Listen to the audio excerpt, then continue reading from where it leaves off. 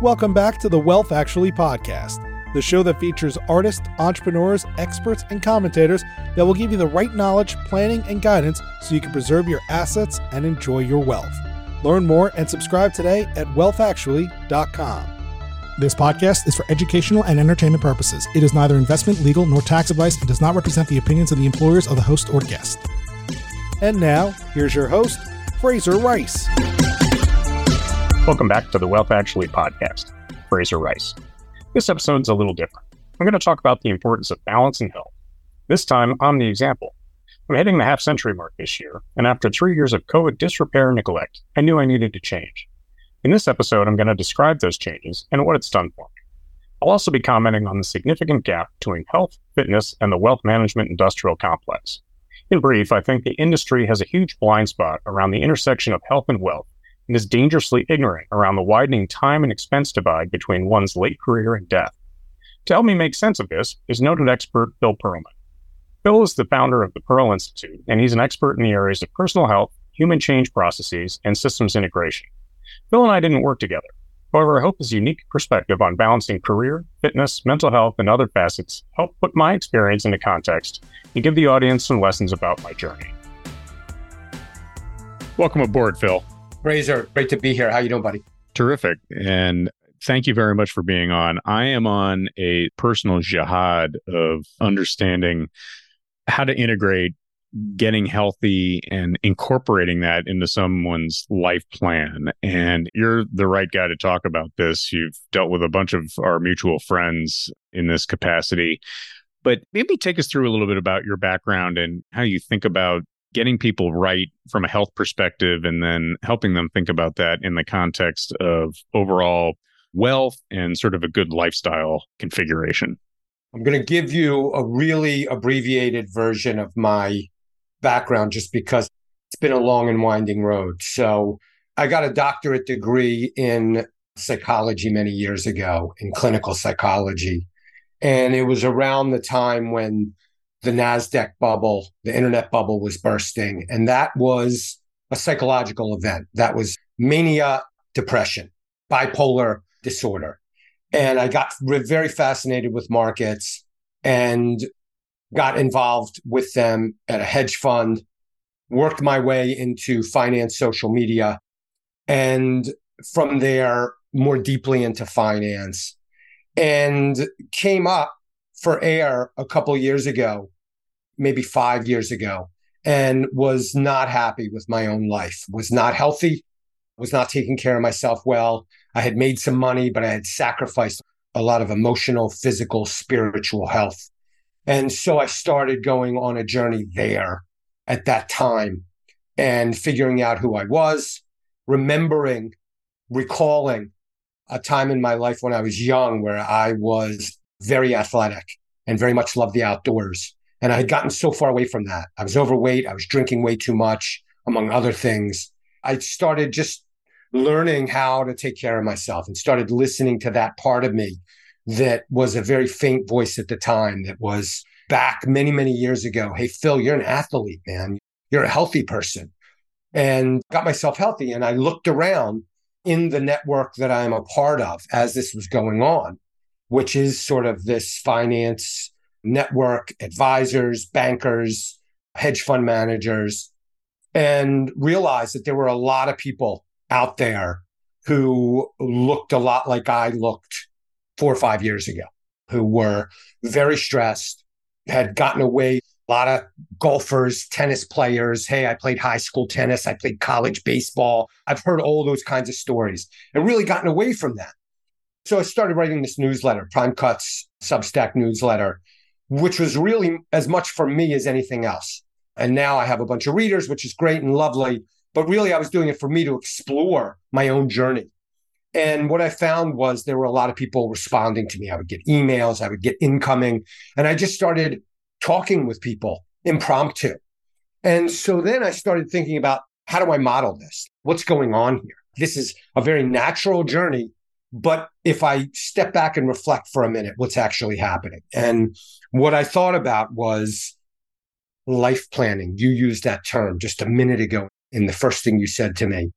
Life planning Okay, so now I'm going to just model this very briefly. Let's say we look at life planning hierarchically, the org chart of life planning. Underneath it, we find wealth planning and maybe career planning and health planning.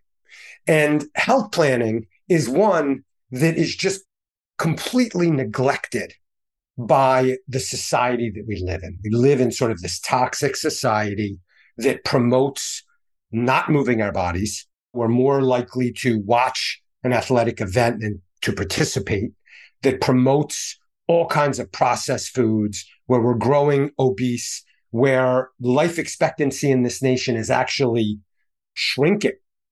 We're actually living less long.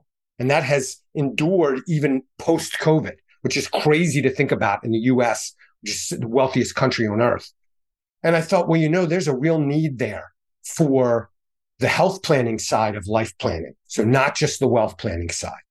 And then I was thinking about, and I have a strong network with advisors and started talking to some of these people about how advisors think about the future. Because advisors think about the future. That's sort of their job. They have to have a well-developed time perspective. They have to be able to think about things in the present out into the future with a lot of clarity. That's what they model. Hey, in 10 years, you're going to be here. And even asking aspirational questions. The lake house or the beach house question is a very early part of a conversation that an advisor might have with new clients. And so this really started to gel for me. And that's when I just decided to devote my life from a passion project point of view, created Pearl Institute. And now I work with mostly people who have developed that wealth planning side. They've been successful. They have that house in order, the life planning model in order, but they've neglected the well-being, the health and well-being planning side.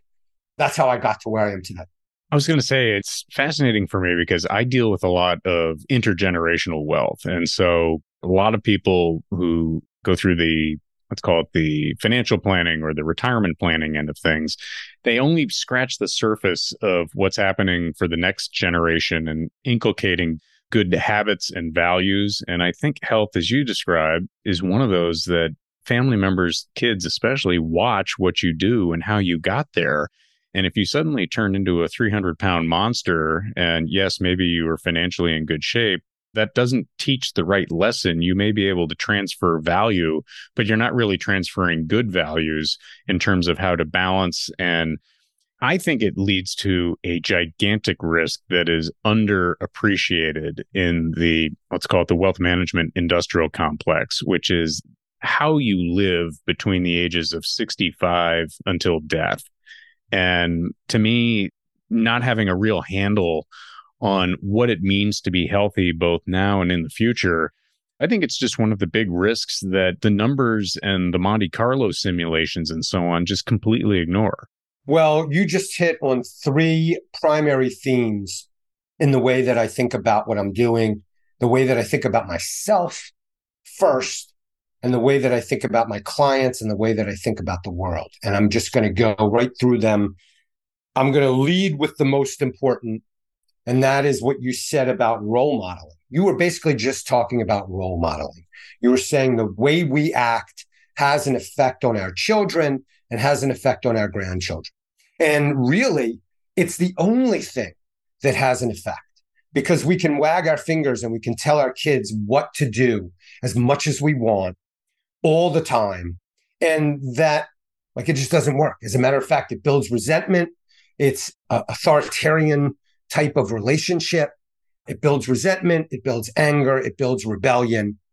The way that we really influence our kids and the next generation, maybe our mentees, maybe people who come to us looking for guidance in their life or career, but especially our children, is the way we behave. There is something called social learning theory that goes back way before Web 2, way before there were social. The kids these days, or maybe 5-10 years ago, were talking about social learning theory within the context of social media. But there was social learning theory, Albert Bandura going back to the 60s, social psychology, blah, blah, blah. I'm not going to cite chapter and verse too much, but social learning theory is just basically this idea. And they showed it in the lab over and over again. Now they call it mimesis or whatever. That's the new term. It's the same thing. The way we behave influences the people that we have influence on, mostly our kids. And so that's a huge one. The way we behave. My kid the other day picked up a hamburger and he ate it without the bun. He's like 15 and he sees me do it all the time. Low carb guy.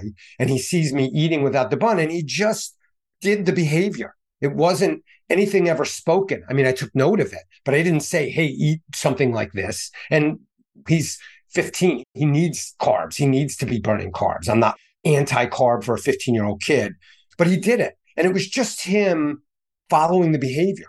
So the role modeling thing is gargantuan. So it's not just about our lives. It's not just about us, but it's about what we're passing on to our children and to our mentees and the people around us who are looking up to us. And that leads us to the second thing that you mentioned was this part of our lives that's later on, 65 and over. Technologically, we have all of the information and all of the knowledge that we need to live very healthy for a long time once we're 65 and on. And staying healthy when you're older, they call that health span, as differentiated from lifespan. Lifespan is how long you live. Health span is how long you stay healthy. And so you can go 65, 75, 85, 90 and stay healthy and stay sharp cognitively and not 100%, but increase the probability that you do. And that is health span. And so, yes, we want to increase our health span. We want to be able to live that free life. Hey, explore other things besides our main vocation. I mean, we have other interests. Really do travel.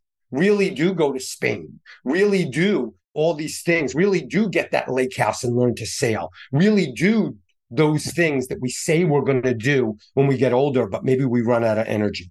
And the third thing that you mentioned that I've been thinking about lately is this optimization factor.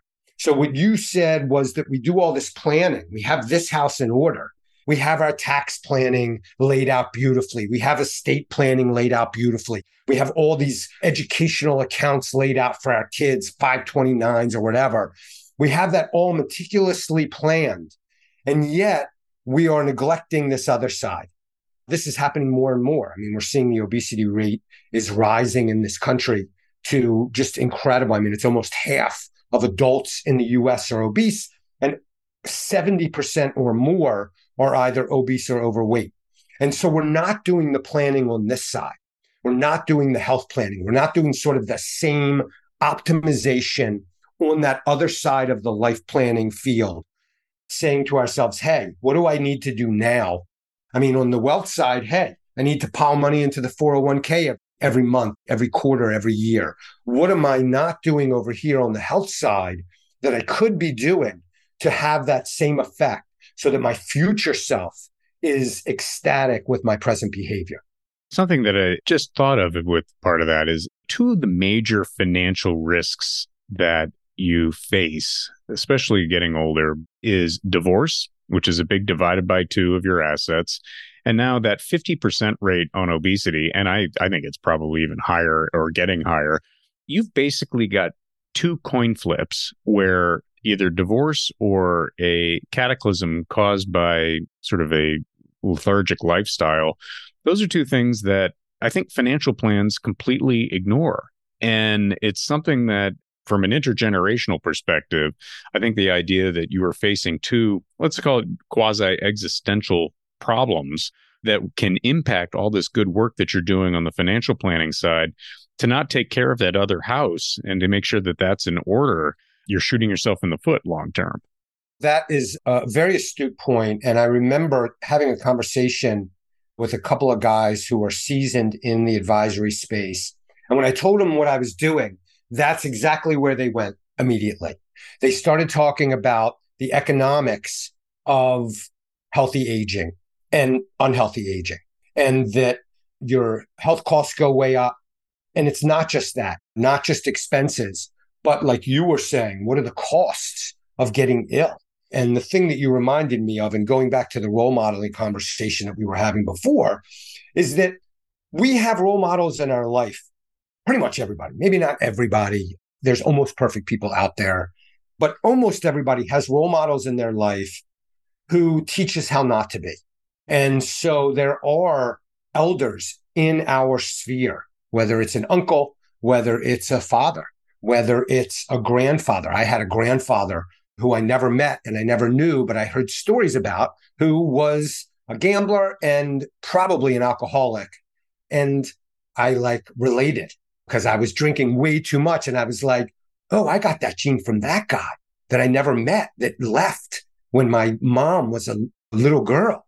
So role models sometimes teach us how not to be.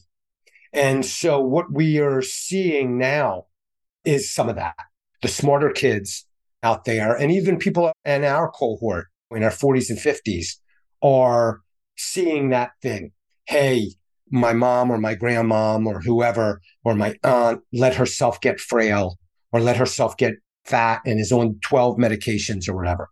I'm going to regale you with a story. I came to think about life a little bit differently this year. I'm turning 50 in about a month. And I said to myself, I went to a friend's book signing and I saw a picture of myself and I said, this is out of control. I have gone through different waves of being really fit and then not so fit. I got into really good shape right as COVID hit. And then I fell into disrepair over the course of a couple of years to 3 years, slowly but surely, as we're all trying to survive in one way, shape, or form. Come out of that. And I go to this book signing in February. I see a picture of myself and I was like, this is just awful. And then I started thinking to myself, I'm just not performing as well as I'd like to. I'm not enjoying the things that I like to do that are active. I'm a big golfer and I'd get all these little aches and pains and all this stuff. So I finally just said, okay, I need to make some changes here. And hopefully this is a success story. Over the last 3 or 4 months, I've dropped 25 pounds down to roughly 180, which is my law school weight. And it's created so much energy. But it's one of those stories where I sort of say to myself, you get to that 50-year-old level and it gets hard and it's going to get progressively harder to stay in that shape and form. But boy, do I really feel the benefits of it. Well, number one, kudos to you, because way leads on to way. And a lot of times we sort of go down this road and there's inertia and it happens slowly. We have this tendency to gain about a pound or two a year in the US. And so that's slowly. It's almost, we don't even notice it. I mean, if you're 200 pounds and you gain 1 pound or 1.5 pounds, it's less than 1% of your body weight. But if you do that 10, 15, 20 years in a row, all of a sudden you're 230. And so that inertia is a very strong force. And what you did is fantastic. Whether it was seeing, likely there was some contemplation going on at some level in the back of your head that you weren't quite bringing it up. And then seeing that photo brought it to the surface and you were able to start making some changes, which is fantastic. And I mean, this is anecdotal, but this is kind of what I'm seeing out there. I'm seeing sort of this bimodal distribution of health among people within our sort of general cohort. Now, I'm older than you, but I'm sort of thinking about a 20-year cohort, 40 to 60. There's a bimodal distribution. There are people out there who are really becoming health conscious and really going in that direction. And then there's this other group that is just sort of letting inertia within the context of this toxic culture run its course. And so what we want to do is we want to shake those people. The one feedback I'd have for you, or the one challenge that I present to you, is to begin thinking about and working through what I call the no yo-yo. So many people call me up. I do an initial consultation. We get on the horn. They'll say, hey, I'm 260. And I'll say to them, well, when was the last time you were notably lighter than that, notably less heavy? And they'll say, well, about 3 years ago, I got down to 200 and I hit 200 and now I've gained it all back. That's the yo-yo. It's very, very common because the way we're thinking about nutrition culturally is mistaken. We think about it in terms of calorie control. We think about it in terms of willpower. we think about it in terms of dieting, all the wrong things. We've learned all the wrong things about how to eat.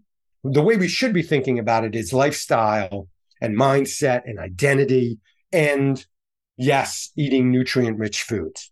And so the challenge I'm going to put back at you is, okay, you're coming up on this 50th, which is a perfect milestone for you to have this breakthrough in your thinking. Like I said, kudos to you. Fantastic. And you've done some of the work and you've lost some of the weight. Now, okay, how do you continue on that path and not give it back? That's going to be like sort of this next thing for you. It's front and center in my mind. And one of the reasons why I got started ahead of the birthday was so that it wasn't something where I'm like, oh, I crossed this arbitrary age milestone and then I try to put in place 6 different processes to try to get healthy again. For me, it's 105% diet. I shocked the system, and I guess I was so bloated that it was just crazy that I got out of control like that. But I was able to lose 10 pounds quickly. But then from a dietary standpoint, I really reduced my meat intake a lot. And then very subtle things like instead of cake and cookies, I replaced that with fruits that I like and enjoy. And I was like, you can't get in too much trouble eating fruit. If that's replacing those types of things, that's good. And I found a way to just basically sort of zap my lust for carbs and chips and things like that. And that's where I had a really good cookie game. And, you got to stop doing that. But then I think the thing that helps too is on the exercise part of it, which I fall in and out of love with exercise, generally speaking. I stopped beating myself up for not getting to the gym or a gym consistently and replaced that with, okay, if I do 40 push-ups in the morning and 40 push-ups at night every day, I will have done something. It's a lot like making your bed. And while that's not enough, it's at least something. And combine that with walking in New York and then all the other activities that I do, I think I get to a level of stasis that's okay. But for me, the idea of bringing in the power of compounding from the wealth side of things and stuff that I do from that component, if I'm using the power of compounding on a couple of very small things activity-wise, from both a diet perspective and from an exercise perspective, that to me is going to be, I think, a key to keeping the weight off and to keep what I've built over the last 4 months, to have that keep going and maybe to further take off even more, although I'm probably right about a good weight for me, but we can always improve. And in a way, I kind of believe in being underweight as opposed to overweight in terms of long-term health. But that power of compounding concept and bringing that to this health side of things, so far, it's been really useful for me. Fraser, let me just tell you, I love talking to you because you're like hitting key points for me. You're doing my job for me. And it's great to hear because it's completely separate. It's like The Hero with 1,000 Faces, like there's myths from all over the world that have similar themes where those societies were never in contact with each other. Well, it's the same thing going on here in that you just mentioned 3 things again that are huge. Number one, this is the most important thing. Processed foods are poison, highly processed foods. These companies, and as a matter of fact, I wrote a post a few months ago about all of these companies making all-time highs. McDonald's, Coca-Cola, General Mills, Hershey, Mondelez or Mondelez, however you pronounce that. All of these highly processed food companies, Pepsi's killing it, by the way. All of these highly processed food companies are making all-time highs. They're blowing it out, and they have the machine down pat. They have Washington in their pocket with the money they spend there. They have the best advertisers in the world working on their commercials, and they have these demonic food scientists in the lab creating these hyper palatable, highly processed foods that are really just addictive. And so a lot of cards are stacked against us. But if you can wean yourself, I'm not a huge proponent on fruit, but fruit is way better than Doritos. And so if you're eating, I love watermelon. If you look at the energy density, if you look at how much energy or how much sugar there is in watermelon versus how much energy or carbohydrates, processed carbohydrates in Funyuns or Doritos or whatever. There's no comparison. Watermelon's so much better. So just by you getting away from processed foods is probably 85%, 90% of the nutrition work that you have to do, which is fantastic.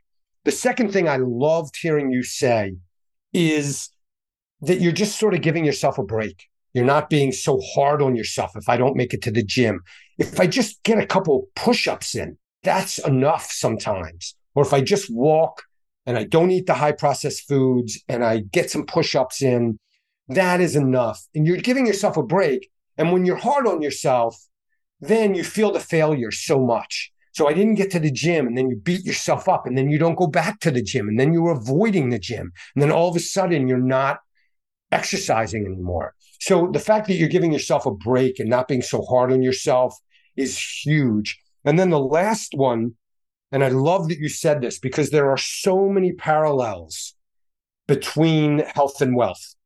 And like I was talking about before, like that future planning. The reason that I gravitated towards advisors is I have a network there, but also that time perspective.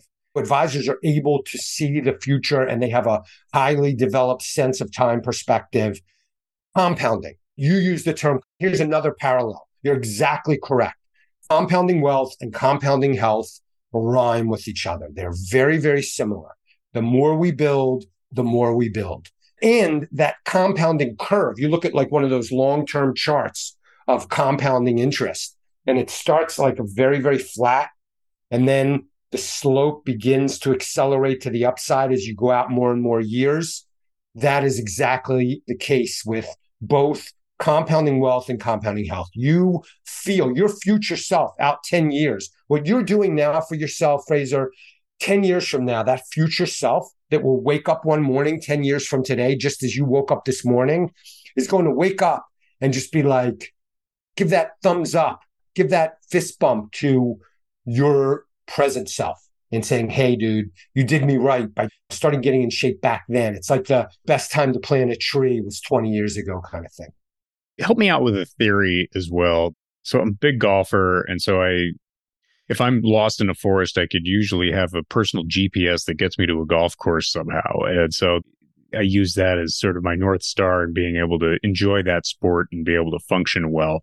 Some of the aches and pains that I've developed over the years, a lot of it is flexibility related. And one of the big things that I tell people, especially younger people who ask me, and to the extent they care about my opinion, said, you know what you can really do to help yourself is if you don't like lifting weights or running or whatever, just make darn sure you stretch, because that flexibility goes away. And when that happens, then you talk about power of compounding in a good way. The power of compounding in a bad way, to me, really happens when that flexibility goes away and you end up shuffling your feet, and then that turns into structural damage and so on. I got into hot yoga a bunch of years ago, and I do it periodically. I don't do it as much as I probably would like. I get a little bit bored with it because it takes too long.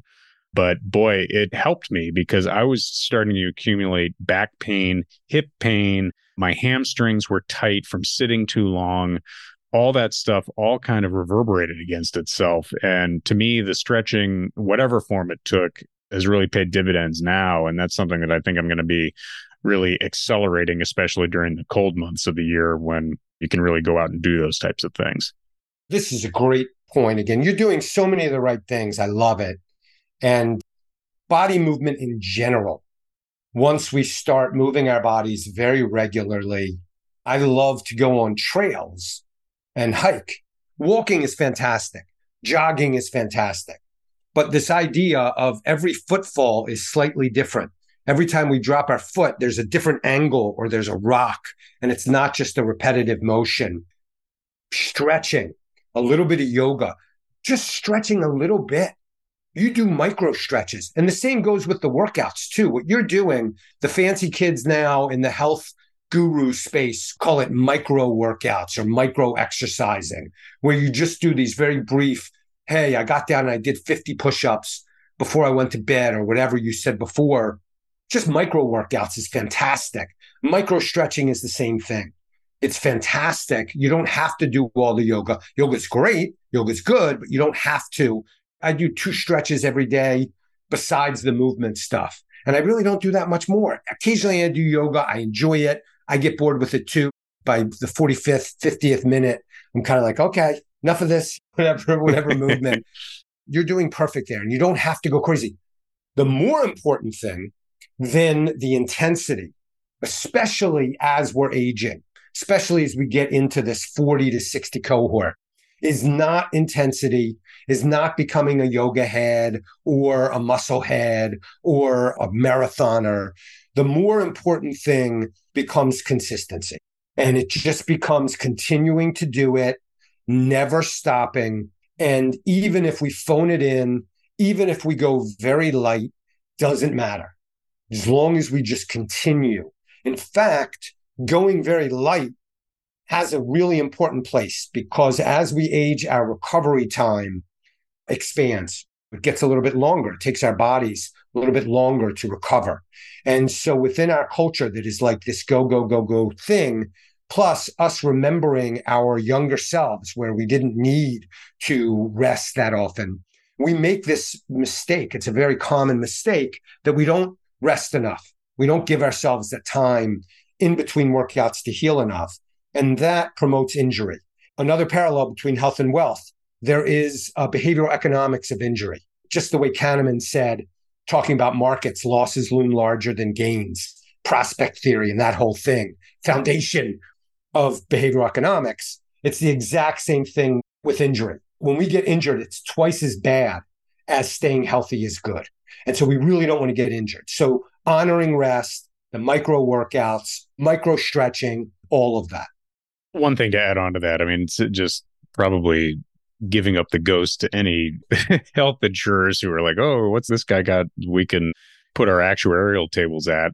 I've got a little bit of arthritis in my toes, backs and things like that. One thing that I've really learned over the last couple of years is sometimes walking 36 holes with your golf bag, it's just not the right thing to do. And the positive attributes of that exercise are outweighed by some of the wear and tear that causes somewhere else. To me, I feel like I've gotten a little bit smarter about how I exercise too, and trying to make up for a week of inactivity through 2 hours of hyper intense this or that.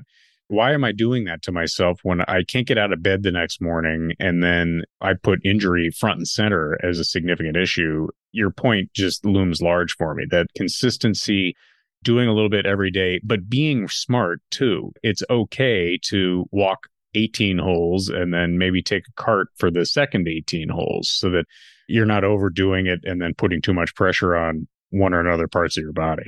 I take days off all the time and maybe just go for a long, slow walk that day. There's like sort of 2 ways that I walk. One is like, I'll have my dog, and sometimes when she stops and's like smelling something or doing whatever she does, I just let her. I just stand there for as long as she stands there. So it's like consciously a really slow, mellow walk. They call it active rest. I don't even call it that. It's not even that active. It's just rest. So what you're talking about is just listening to your body, listening to yourself, having some wisdom. It's fantastic. I mean, I love it, dude. What are you not doing? Give me a problem.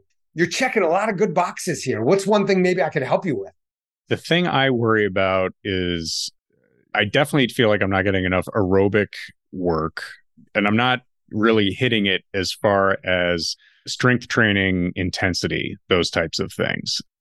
That's the next step for me, is how do I build that into my system or into my working process? Time constraints, we're all busy people, this type of thing. The muscle part, hopefully my push-ups get me started with that, but I need to do more, and I need to do more aerobically. I feel like the stretching, I'm terrified of tearing things, and I want to give myself the best chances possible of not doing that. I definitely take time during the day to make sure that that works. But what can I do in short steps to deal with the aerobic and the strength training, keeping in mind that the time resources aren't really there a lot? Well, again, you're hitting on just the right notes. Our muscle mass as a percentage of body weight, 1, and 2, our ability to efficiently process the oxygen we breathe in.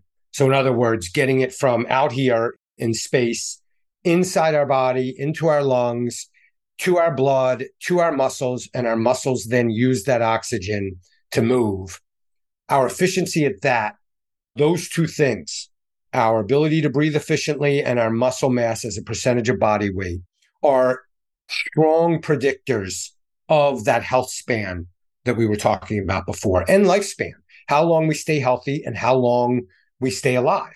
Not guarantee. I mean, this is all probabilistic, but those two factors are very strongly associated with how long we stay healthy, how long we're able to function, how long we're able to enjoy life. You're talking about two of the exact perfect things. So here's what I would recommend. First of all, there's a progressive nature to this. So if right now you're doing push-ups before bed, maybe you're spending 5, 10, 15 minutes a day or every other day doing that, I would think about what's the next one thing that I could add? What's just the next one? So that progression can be a very shallow, can be a very slow progression. It's a classic story. People join CrossFit, New Year's, it's a resolution. They join CrossFit, they start going 100 miles an hour. They haven't been exercising for years and they get injured. You could go the exact opposite and just go very slowly picking things up. So maybe you just begin to add one more exercise to your routine whenever you're doing it. I would recommend the body squat. You're doing push-ups. Push-ups is such a great exercise. You don't need any weights, and it works so many muscles in your upper body. It's working your chest, obviously. It's working your arms, the triceps especially, which is the largest group of muscles in your arms. It's working your shoulders. It is working your back. It's working your core. What I would add to that is just one. Maybe you just start with one set of 10 body squats. You just go to YouTube and put body squat. You're going to get 10 videos showing you proper form. You just do 10 body squats. You're going to feel it the first time you do it. But that is a very similar exercise for your lower body. It doesn't work all the muscles in your lower body.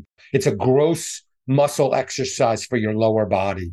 So you just begin to add one more. And then maybe you just do those two. And if you're just doing them consistently for a while, you're going to have an incredible benefit from that. And then maybe 6 months from now, you say, okay, this has kind of gotten easy. Maybe I'll just add one more. Or maybe tomorrow you add one more. I mean, the pace is up to you. But as long as you're sort of going in the right direction, that's all that really matters. On the aerobic side, for that breathing efficiency, what I would say is you can do the exact same thing in terms of the gradualism. So if you're walking a lot around New York, great, fantastic. It's all good. I love walking. I'm a huge proponent of walking. We're bipeds. Our bodies are meant to do that. What I would do is I would say, okay, I'm just going to add one dedicated workout a week, maybe just a 30-minute workout where I start to breathe a little bit heavier and I start to sweat a little bit. And that can be at first a walk run where you walk, then you jog a little bit, kind of get tired. You walk a little bit, jog a little bit. That would be the next step. And again, we're all busy. We all have time restrictions. That would be like a start at a 30-minute commitment. And then you move on from there. Boy, that's really good advice. The squats, I actually have been doing that a little bit intermittently. It definitely helps. That will be a focus going forward. Lots of good stuff here. Phil, what is the best way for our listeners to find you? Is you're out there in the internet and so on? If someone wants to engage your services or find out more about what you do, what's the fastest and best way to get a hold of you? You can email me at PEARLMAN@gmail.com. I'm very low key. That's really the best way. PEARLMAN. So PPEARLMAN at Gmail. You can also follow me on Twitter and just at me there. Hey, can you talk? Occasionally, once a month or so, I might put out a link, like one of those Calendly kind of links where you can set up a consultation. I also take referrals. And more recently, I've gotten some calls from advisors who have a client who could benefit from this type of balancing out the life planning service So I've also been getting more and more into that as clients have come to me. It's kind of an emergent part of my practice that I think is really nice because I get to work with advisors in a different way, more in a collaborative way than in a coach-client sort of way. So really, PEARLMAN on Twitter is probably the easiest, PEARLMAN at Gmail. My Substack is Prime Cuts at Substack, and I've taken the summer off. I'm going to start writing again probably in September. Really cool. And I'll have that in the show notes for people who like to see it visually. Phil, so much fun to have you on. And we haven't worked together specifically, but it sounds like, as you said, people from different geographies or cultures kind of come to the same conclusions at some point. Hopefully, I continue to have a good tale to tell on this stuff. And the work that you're doing with people, I think, is unbelievably important. And to ignore the health side of things ultimately ends up being really expensive in one way or another. Thank you for having me. I really appreciate it. And I really appreciate your openness. You came to me with this, and I love it. But your openness going into yourself and going there, that's great stuff. That is role modeling. And that is, I think, helpful to people more than just sort of talking about strategies and all that. I really appreciate that. Really good stuff. Phil, appreciate it. Thank you very much. Adios. Thank you for listening to this episode of Wealth Actually, hosted by Fraser Rice, author of the book Wealth Actually and a leading private wealth manager. Head on over to wealthactually.com where you can subscribe to this podcast, get your own copy of the Wealth Actually book, and connect with Fraser directly. We'll see you next time on Wealth Actually. Fraser Rice is an employee of Next Capital Management, LLC. This podcast is not investment, legal, or tax advice, nor does it reflect the opinions of Next Capital Management. Any opinions represented in this show are Fraser's individually and not an endorsement of the guest.